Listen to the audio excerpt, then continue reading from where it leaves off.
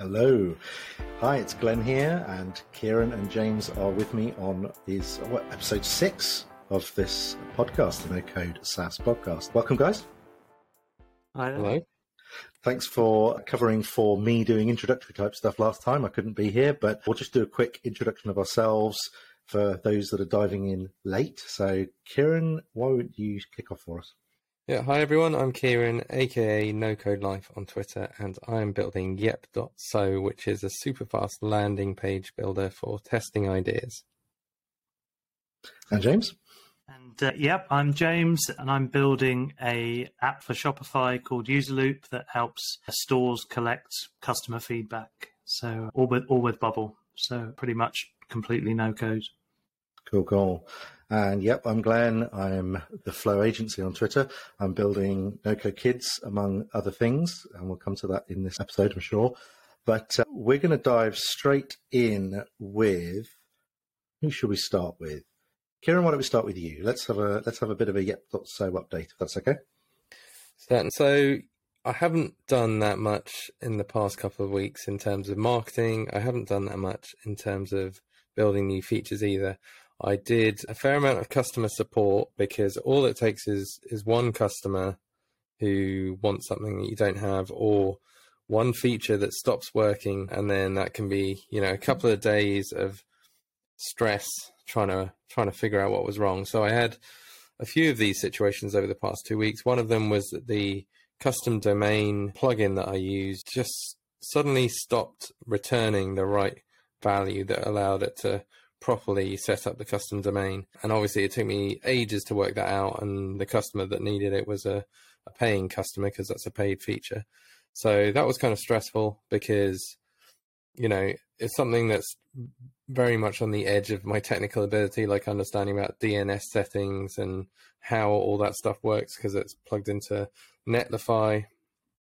And yeah, it was very difficult to debug as well because of the Bubble logs. A lot of it's done with back-end workflows, and it's very hard to find exactly what's going on by looking at the Bubble logs because they're not the best. So I managed to get there in the end. I had another customer who messaged me on Saturday when I was out with hardly any internet and was like, this is urgent.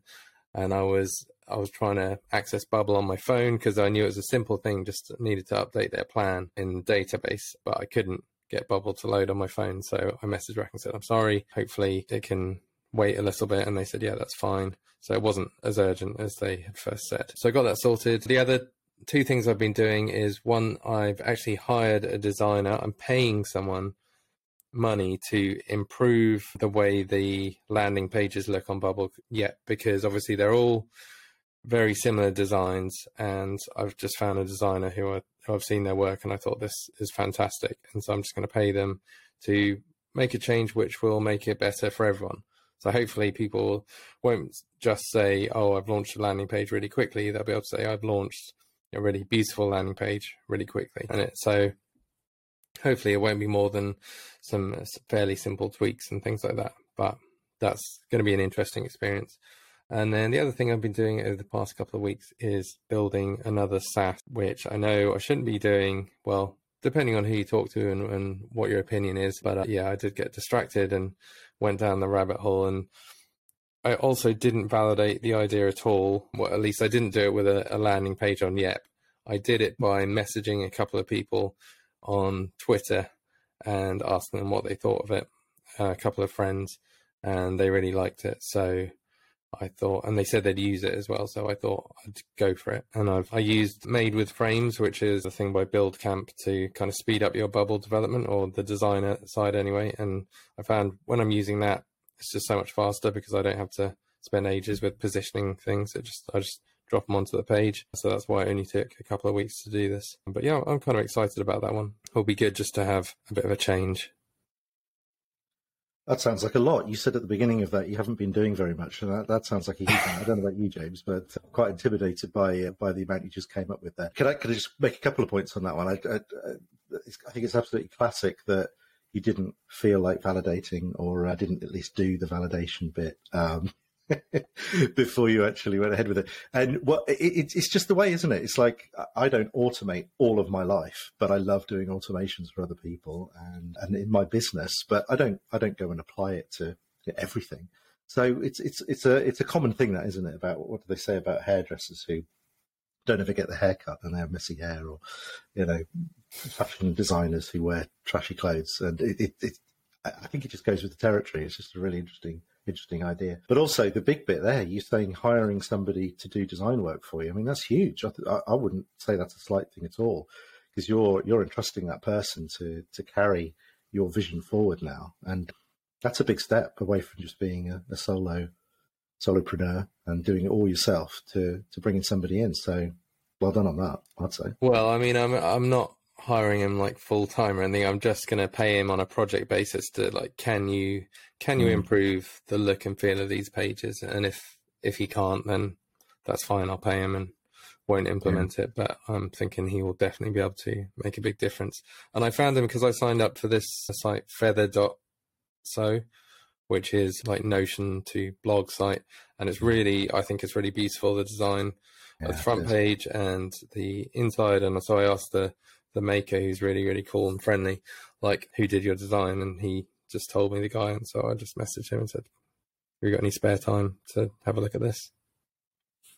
Good move. And I know we've been talking a little bit over Twitter about how to bring best practices into the design of a landing page, right? So we've been looking at how other people go about that, because we're both interested in that. You obviously from a product point of view, and you came back and said, there's some great stuff in here. I'm going to apply those to what I'm doing in yep.so.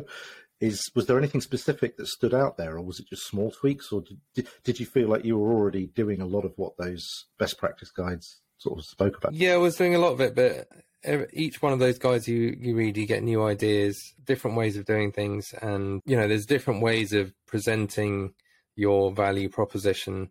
And the way I've got it is one way where which I think is decent, where, the above the fold, you're explaining what you're doing, and then you're giving more details to make it seem more tangible and real. And then you're giving social proof. But there are various other ways of going through that in terms of like reminding people of the problem that they're facing and kind of explaining it back to them to show that you really understand it. So at the moment, I think above the fold is probably fine, but the next part of my page is, at the moment, it's just kind of features or rebuttals to objections, but I might try and structure it a bit more, like remind people of the problem that they're facing and then talk about your solution. So that is, that's one way, or just not restructure the page, but just put that as a kind of tip for ways that you can word the copy on your page. So I always wondered whether you would go down this route, perhaps, where you would say, you're at this stage of the page, yep.so user, have you considered now doing this? Perhaps put one of these type of things in here. And they can say, no, I'm not going to do that. I'm going to move on to the next bit. But you're almost sort of putting those best practices in as you're working your way down the page and building that page up. Is that the kind of thing that you're heading towards? Yeah, absolutely. I think anything that can help people to write better landing page copy it'll help them to get more traction with their pages, which will help me to get more visibility for Yep. So one other thing I did, I spoke to a guy who, I contacted him. He has the most successful Yep page out of anyone. He's got over 2,500 waitlist signups through his Yep page, which is just crazy. I think the next one after that has like 200 signups. And so I just did a Zoom call with him to find out more. And he's got like one of the most basic pages you can imagine. The copy is like super simple, but he's obviously just been doing a fantastic job of building an audience at the same time. And he just has it in his Twitter profile, and he's built a massive Twitter, like 50,000 Twitter followers in the space of a few months. So obviously he's got skills on that side of things at getting people to actually click on the page, and the page itself is about the most basic Yet page I've seen, but it's working. And interestingly, he didn't even know there was a pro plan. He's just on the free plan, and he was like, oh, I didn't know you had other features and other like designs and stuff like that. So that was kind of funny. Another opportunity for you to be communicating with people about pro, I guess. And he didn't know, how many others don't know, So excellent. And we just, let's address the other bombshell, which is coming up with a new SaaS idea and running with it. Where did that come from? Was it just a spark of sort of insight one day, or is it something you've always thought about? What compelled you to do that, and why now? Well, it's going to sound very silly, but it's an idea that started with a domain that I had. Started with a domain name, and I was like, what app can I make that will fit this domain name? The domain is daily.so, which I previously had another app on, which actually fitted perfectly with that, but I dropped that. And so I was like, I want to reuse this because it's a cool domain. And then I came up with an idea based on the domain name, which I know just sounds ridiculous. But after I came up with the idea, so the idea is it's like a way for creators to make simple, quick courses that they can then sell.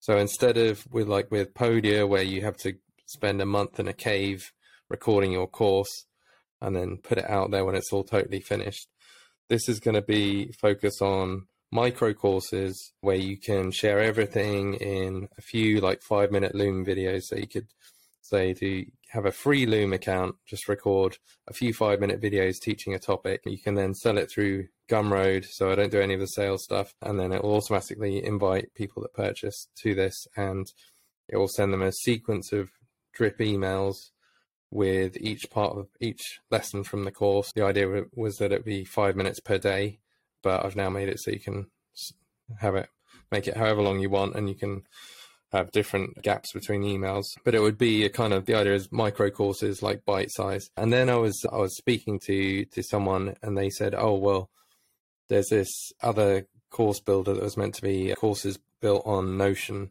and it's kind of shutting down, but that had quite a lot of traction. So I've now added the ability to have a Notion page instead of a Loom video. So yeah, it's super simple. It's it didn't take long at all, and there's not much functionality, but I think it could be interesting. And I've already got 3 people who've said, oh yeah, cool, well, I'll make a course for it. I don't know whether they will, but yeah, just felt like something kind of interesting and fun to do. I like that sounds like it could tie in with your existing startup already with Yep. So that could be like the idea validation for the course. And then if you get enough, then you've got the platform to actually go and deliver it as well. So it's quite complementary in that way. And you could kind of have some cross contamination between them, which would be cool. Yeah, I think there's certainly with Yep, because it's landing pages, there's always some cross contamination between these different ideas. But yeah, I think it could work really well together. Brilliant. And go on, James. Sorry.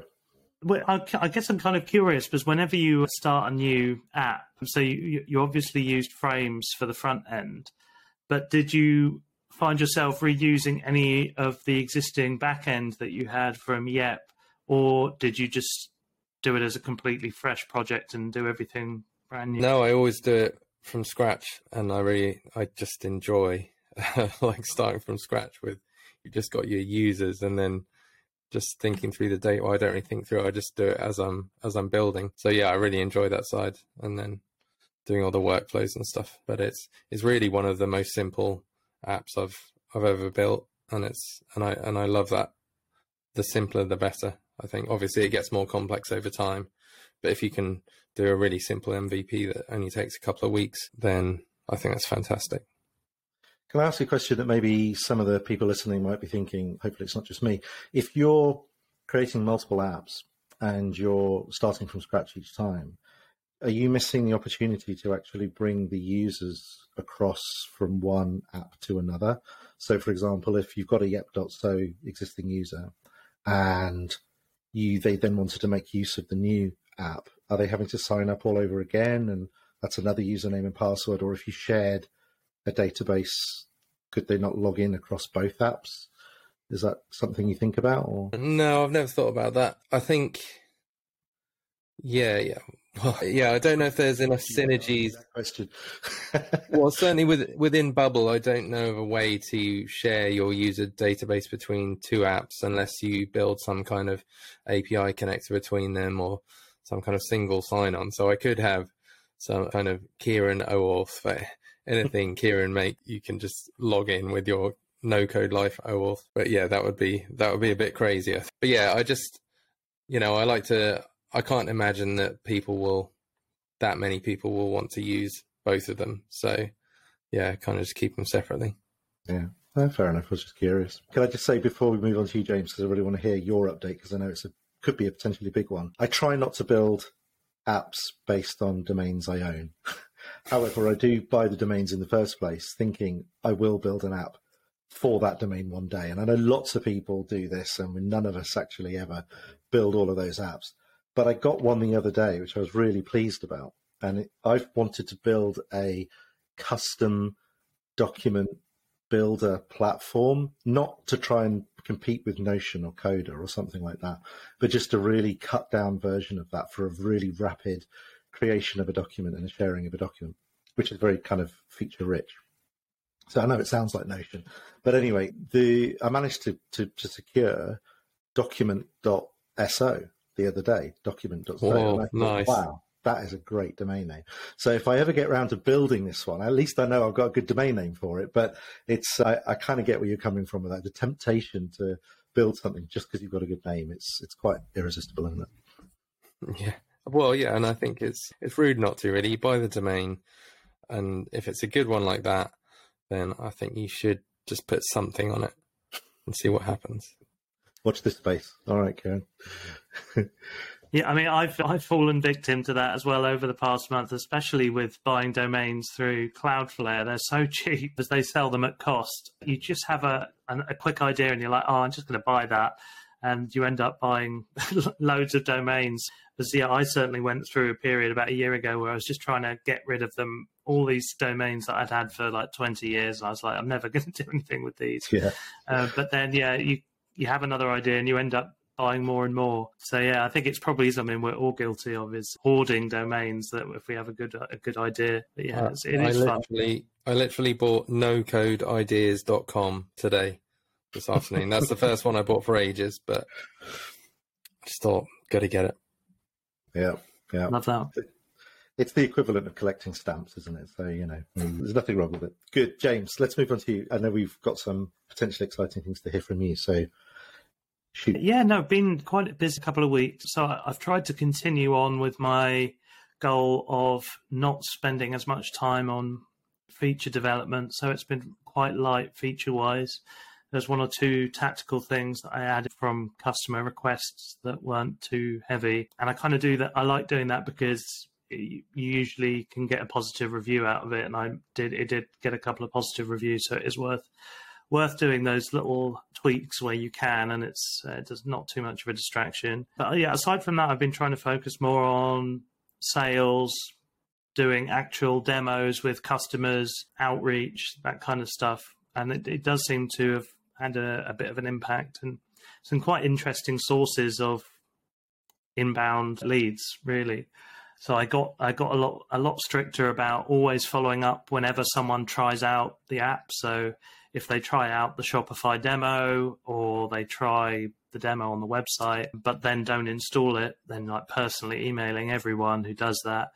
And that's actually resulted in some really, really good, a couple of new customers and a load of really good leads as well. So that's been really good. Because I think people are kind of pleasantly surprised when you actually personally follow up with them and say, how's it going? And that's led to, I've been doing much, much more like in-person demos. So doing Zoom calls with people, doing demos for them. And that's working out really quite well because it's much larger customers who are interested in having those demos. So I'm probably going to tweak some of the marketing a bit more to maybe drive people towards demos instead of a free sign up, because it does seem to have been performing really well. It means you can kind of get to know the customer a lot more and tailor the demo to match what they're interested in. And you can talk about things like pricing and trials and all this kind of stuff a bit more. So that's been pretty exciting. I also have had quite a few customers who are kind of medium-term customers, I'd say. Maybe they've been using it for 3 to 6 months and they've suddenly rolled it out to a lot more of their stores on like the the top level plans, which has been like really exciting. So where they've got maybe one store in the UK, they've rolled it out to 5, 6, 7, 8 stores around the world. Each store has its own license, so that can build up the revenue quite quickly. One of them that's ongoing at the moment is a massive like multinational brand who's using it for one of their brands in one country, and they've just asked to expand it to 10 across the whole world with on the top level plan for all of them. So that's kind of exciting, negotiating that, and hopefully it goes through. And there's a couple of these much larger brands now that are in like a sales cycle. So that's actually been really exciting, and really I haven't done sales in a long time, and I'm actually remembering this is actually quite fun. Getting the leads in is hard, but doing the demos and negotiations and all that kind of stuff is really enjoyable. So that's been really fun to kind of get to grips with doing that again. Yes, and really kind of realizing that there is quite a significant audience for the product who have multiple stores. So that's leading me to perhaps do some changes to the product. A couple of these have said, "Oh, I would sign up if I could view analytics for all my stores on one dashboard," this kind of thing, which I'd never considered before. So that's now probably going to be the focus of the next month. Is a bit of a change from what I was originally thinking, because I think in the previous episode we discussed about maybe my next focus was going to be pivoting to support non-Shopify stores. And I feel like that's probably on the back burner at the moment because of the direction that I'm being pulled in of these larger brands who are willing to pay and want this kind of all-in-one view of all their stores. So I'll probably spend a bit of time on putting that together this month and then doing some marketing around that. But it was great to hear your feedback, Kieran, about getting a designer, because that's probably one of the things I'm thinking about now as well from the marketing site point of view, because that's certainly where I'm pretty weak, I would say, is writing that marketing copy and doing all the stuff that your app actually helps people do, but writing all the landing pages, doing all the feature stuff. Because the marketing site is actually pretty rubbish at the moment, I think, really, for mine. Doesn't really talk about any of the features or anything. It's pretty basic. So I feel like a bit more investment in time there over the next month. Because yeah, really want to try and drive more of these inbound leads. It seems to be working quite well. That's really exciting. Fantastic. Sorry, Kieran, you go. Well, no, I mean it's amazing. I mean, do you feel like, so obviously these big customers, the multinationals and the ones with multiple stores who are happy to pay a higher price point, do you feel like that could be a new focus for you in terms of that as your ideal customer? Previously, you probably felt like you were targeting individual Shopify store owners, and maybe at the beginning you were targeting the small ones, and then you've grown in confidence. But perhaps these ones are the ones that are just absolutely worth 100% of your focus, and the other ones can just continue using it if they want to. Yeah, I think there is an element of that, and like some of these deals are at the point where they would like double the MRR of the whole company. Like it's taken me a year to build it up with hundreds of stores on the lower plans, and some of these other bigger deals are like so big that they would, eclipse everything else basically. And there is a risk inherent with that as well, that we all know we don't want to depend on one or two customers, but it does kind of signal to me that if there's a couple there's probably quite a lot of bigger companies, so it's probably worth pursuing that for a bit rather than jumping straight into my other ideas, which were to go and do more Shopify apps or to branch out from Shopify altogether. So yeah, I think that'll be probably the focus for the next month, and see where it goes really. And James, it sounds to me like if you're moving into more kind of enterprise sales territory, it doesn't have to detract from the fact that you've got these other customers with single stores, and it doesn't have to be a different product, does it? You're just talking about tiers at the end of the day. So what more would you have to do, sort of feature-wise? You've mentioned a few there, but is it a big thing to shift into enterprise mode to support them, or it sounds like it's actually more an organizational kind of thing as opposed to sort of more and more and more features, you know? Yeah, it's very limited features, really. It's the aggregated view of multi-stores, which I don't think should be too hard. And then really it's a question of packaging, because I think the pricing can be different for multi-store deals. And that's a lot of them are asking that about, if I do 10 stores, can we get a discount, that kind of thing. And, absolutely. Yeah, if you want to take out the top plan on 10 stores, then of course, and if you want to pay for a year in advance and all this kind of stuff, there is a different dynamic to the pricing. And I think you can also, all these features can be lifted up just to those kind of enterprise level deals. But the app is absolutely going to carry on working for people who want to install it for free. And that was actually one of the changes I didn't mention over the last month. I did make quite a significant tweak to what was included on each plan. So the number of questions you could add to a survey had always been limited to 1 on the free plan. But I was just seeing a lot of people instantly uninstalling it because they just couldn't even ask more than 1 question. So I've increased the number of questions on all the plans. So even on a free plan, you can ask 3 now, which is, as much as most people want. So I've been kind of monitoring that to see, is that going to affect people doing paid upgrades? And it doesn't seem to have affected that at all. It's really decreased the uninstalls or the instant churn, which was, you've gone to all that effort to get that customer and you don't want them to churn straight away. So yeah, there've been a couple of tweaks, but I think it's kind of business as usual, really. So it's carry on with the app on the lower self-service plans, but focus much more on this enterprise side and just see if it is worth pursuing over the next month, and if that is an angle that's worth going after. So it's quite interesting. Sorry. No, sorry, Kerry. I was just going to say, so what I love about following along your journey, James, is that the thing that I'm taking away from this is you didn't set out to become an enterprise level app. You didn't design it to do that specifically. You designed it to fulfill a particular function or functions, and it's worked really, really well. And then as you've listened to your customers as you've been going along and trying things and building it up and changing it up a bit and testing stuff, you're kind of unlocking things, aren't you? It's like, oh, here's something else that I didn't know I could do. Here's something else that is another opportunity. And I think it's almost like it's a way of gauging the health of the business, is that if that keeps happening and it keeps growing and growing and growing in a nice organic fashion like that, then you're heading in the right direction and at the right pace. I think that's the other thing I wanted to sort of mention, is you don't go all in. You're not, right, I'm going to drop everything and build out the enterprise solution because I can see pound signs, I can see dollar signs, right?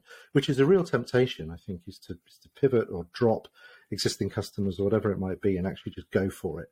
But you don't do that, and you're the same, Kieran. You're very measured about it, and you said, "I'm going to try this. Who knows? It may not work, but I think there's something there." And I just wanted to flag that. It's just a really good kind of attitude to have as you're going into this. So yeah, just well done on that. And I think there's probably also a confidence level to it as well. So I think when I launched the app, it was pretty much entirely free, with maybe, I think it started at $5 a month or something like that. And that was how it was for a long time. And then I think, as we spoke about previously, did some experiments with increasing the prices. And now that I've had a couple of customers who've signed up for these, for like the top level plans, and even bought multiple plans. So like, I think one customer's on like $300 or $400 a month alone. So like, I would never have imagined that to be possible at the beginning. So that's probably giving me a bit more confidence to say, hey, maybe it is actually good. And, it's worth a lot to these companies. So I should see how far it can go in terms of pricing. It's still really, really good value compared to anything else that I can see that's competitive to it. So yeah, it's probably a combination of those things. It's just building it up, building the features, and getting a bit more confident about what to charge for it. I'm probably like a lot of people, as at the beginning, very timid about what I should charge. And, I was just grateful to have anyone using it at all, like even for free. So it's just part of that journey, I think, isn't it? Of, as the product evolves. Yeah, I wonder if that's a very common kind of path for, first time or even second or third time SaaS builders, that you start off and you have low confidence in your products. At first it's free, and then it's like $5 a month, and then you gradually increase prices, and then you get to the point where you have the confidence to actually think about bigger customers and potentially going like B2B, because that's quite similar to what I've done with Yep, where originally it was just for individuals to make landing pages, and then I realized that maybe communities can use it, and so then I built the community feature, which is essentially what you said. It's like an aggregated view of a number of Yep pages, and you can get all the stats from all the pages together. And yeah, with Bubble, it's not hard to make that functionality, but it does enable you. I wonder if it's something that we should have foreseen would be a thing. And when you're starting a SaaS, you should assume that you're going to have individual users, but there will be companies who want to have an enterprise level dashboard and view, obviously you wouldn't want to build out all those features right at the beginning. That would be doing too much too soon, but just bearing that in mind for the future of the build.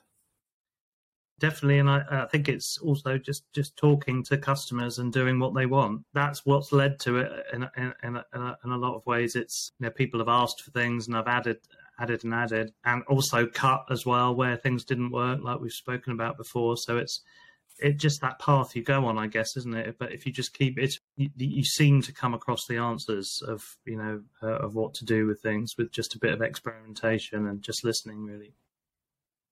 I'm hoping that gives people listening some inspiration, James, this idea that you're a year down the line and you just keep going, and it builds. And it's that classic graph, isn't it? That classic like flat line, because you can't really see the growth, but all of a sudden it sort of turns a corner and then it starts to become a bit more exponential. And it's the holy grail, of course, for any SaaS owner. But thank you for that. That's a great update. Was there anything else you wanted to add before we move on to anything else? Or? No, I think that's the majority of it for this last few weeks. I think it would be interesting in a future episode that one of the topics that I've been looking at lately related to this is just the cost of running the platform versus what it's being charged for. Because obviously it's not just the Bubble cost, there's cost of emails and all these other things that I've ended up having to sign up for, and keeping track of that and monitoring the margins and that kind of thing. So I think that's definitely something that I'd like to, for all of us to dive into a bit more in a future episode, is how you keep track of that, really, because it's critical to make sure that you're still growing it profitably, even when you're doing all these changes.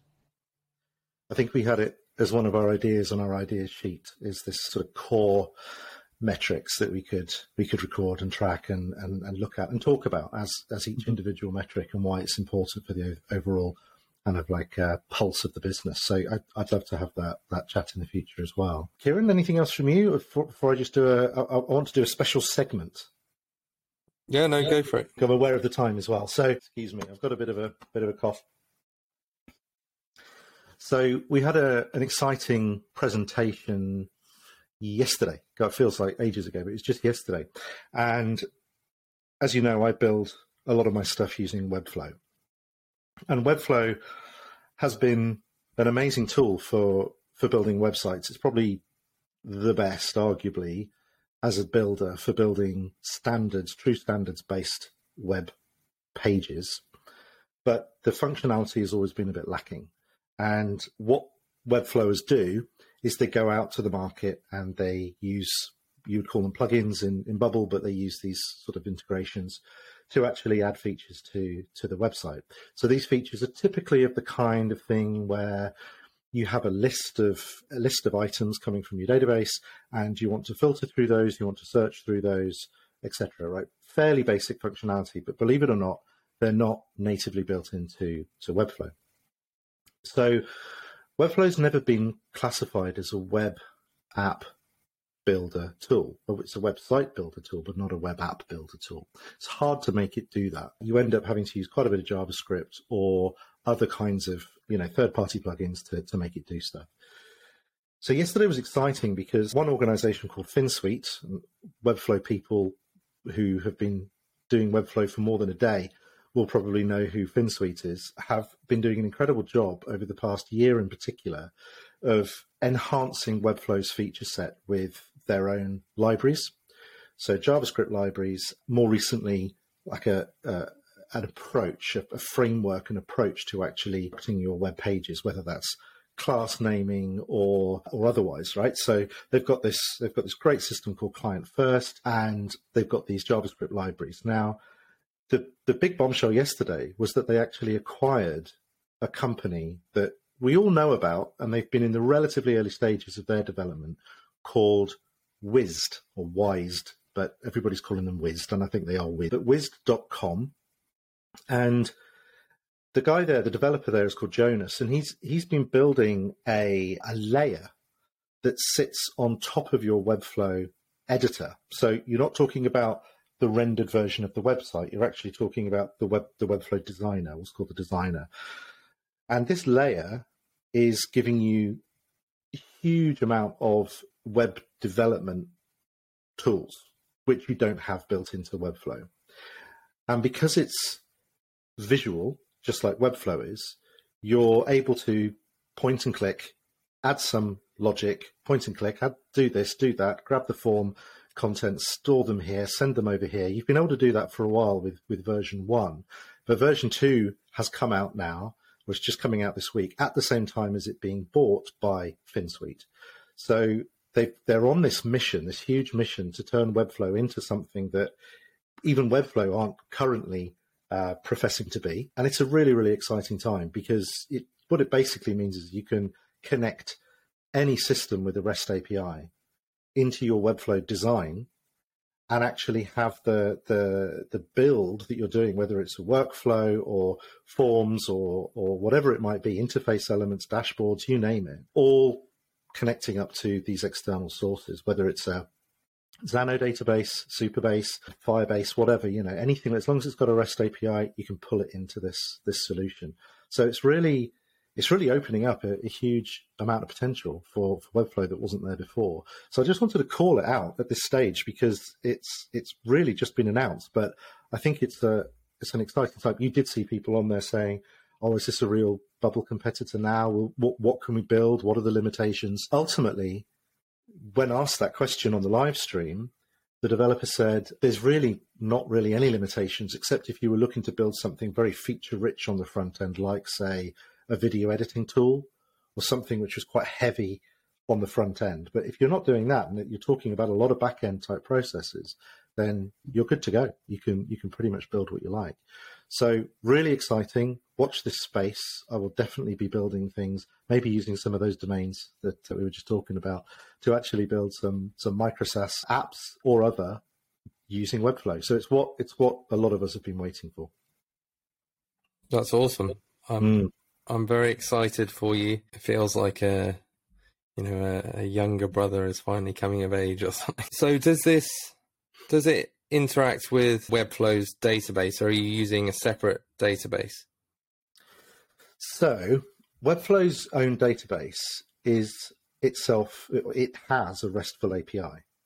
So you could use it as a data source if you wanted to, but you don't have to. So some of what people are already excited about is the fact that you're actually bypassing Webflow's database. You're going straight to somewhere else, Airtable, Xano, wherever it is that you want to be, because there are limitations that are imposed by Webflow, especially on the lower plans, to do with number of items in the database, the API, rate limits, all the things that we've kind of touched on before. But if you bypass that and go straight to Xano, you are basically removing all of those, and there's not even an increased delay or perceptible delay, so we're told, by connecting to a Xano database as if you were connecting to a Webflow database. There's no kind of difference.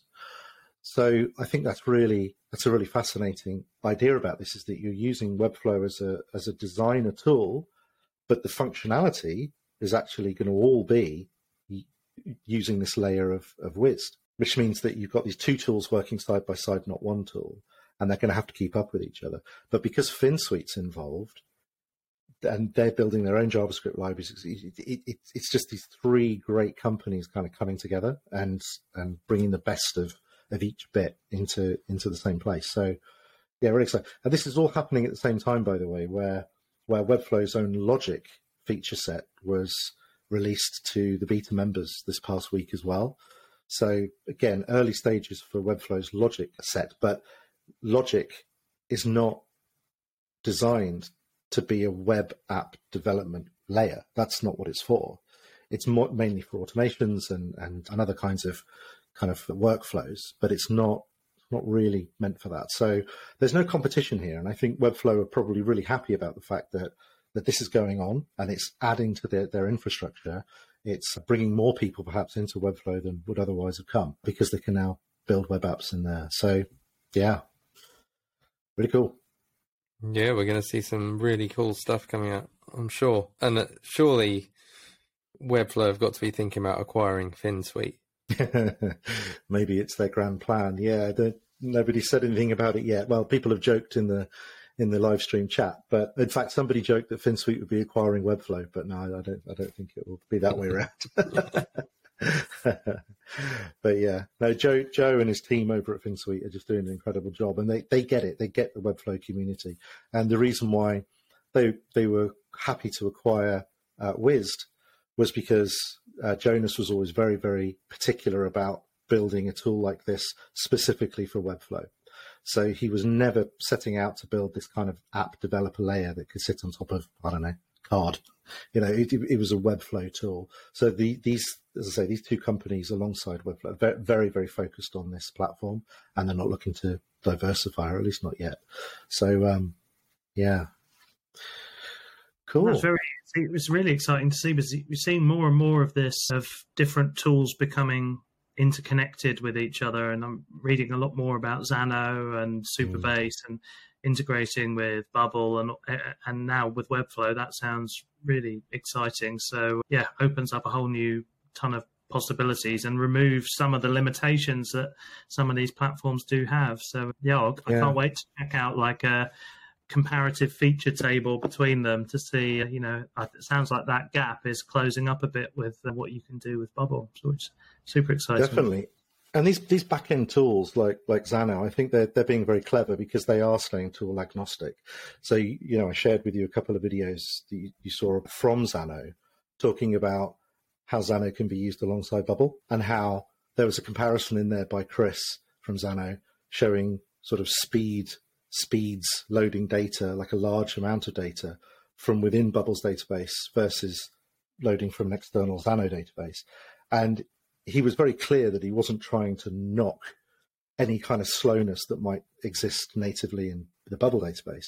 But at the same time, he was saying, you know, but you've got an alternative. Here's something else you could be doing. Or if you are forced to use an external database, that you don't have to, you can still use Bubble. Don't move away from Bubble. So I think they're being very clever and positioning themselves really well. But on the front end, people like FinSuite and Webflow, you know, they've struggled, I think, to say, look, we want you to build really clever stuff, but you're going to have to learn a bit of JavaScript. And there's always that caveat. You're going to have to learn this plugin, you know, add the JavaScript code in, and then you're going to have to maybe go and tweak it. And it just is very off-putting for a lot of no-coders. I totally get why. I don't know about you guys, but whenever I find myself in the weeds with JavaScript and I'm sitting there and I'm an hour in or 2 hours in and I haven't done very much, I'm thinking, why am I doing this? You know, this is infuriating. This is so annoying. I'm having to tweak this and do a bit of research online. So it just feels really pointless when everything else you do is visual and quick. So to have these front-end tools to be able to say, okay, yeah, we've got you covered now. You've got your JavaScript sort of extrapolation. We're covering that for you.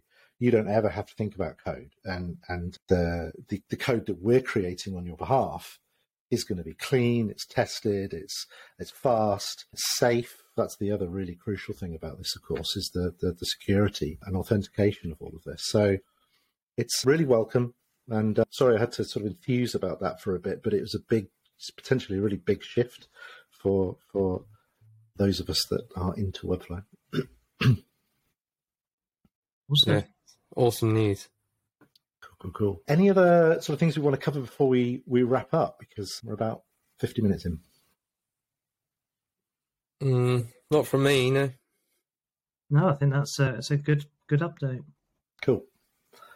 Okay, guys. Well, we'll leave it there, and we will see you next time. Thanks, everybody, for listening and watching, if you're watching us on the screen. But otherwise, if you're just listening, we appreciate you coming, and we will see you next time.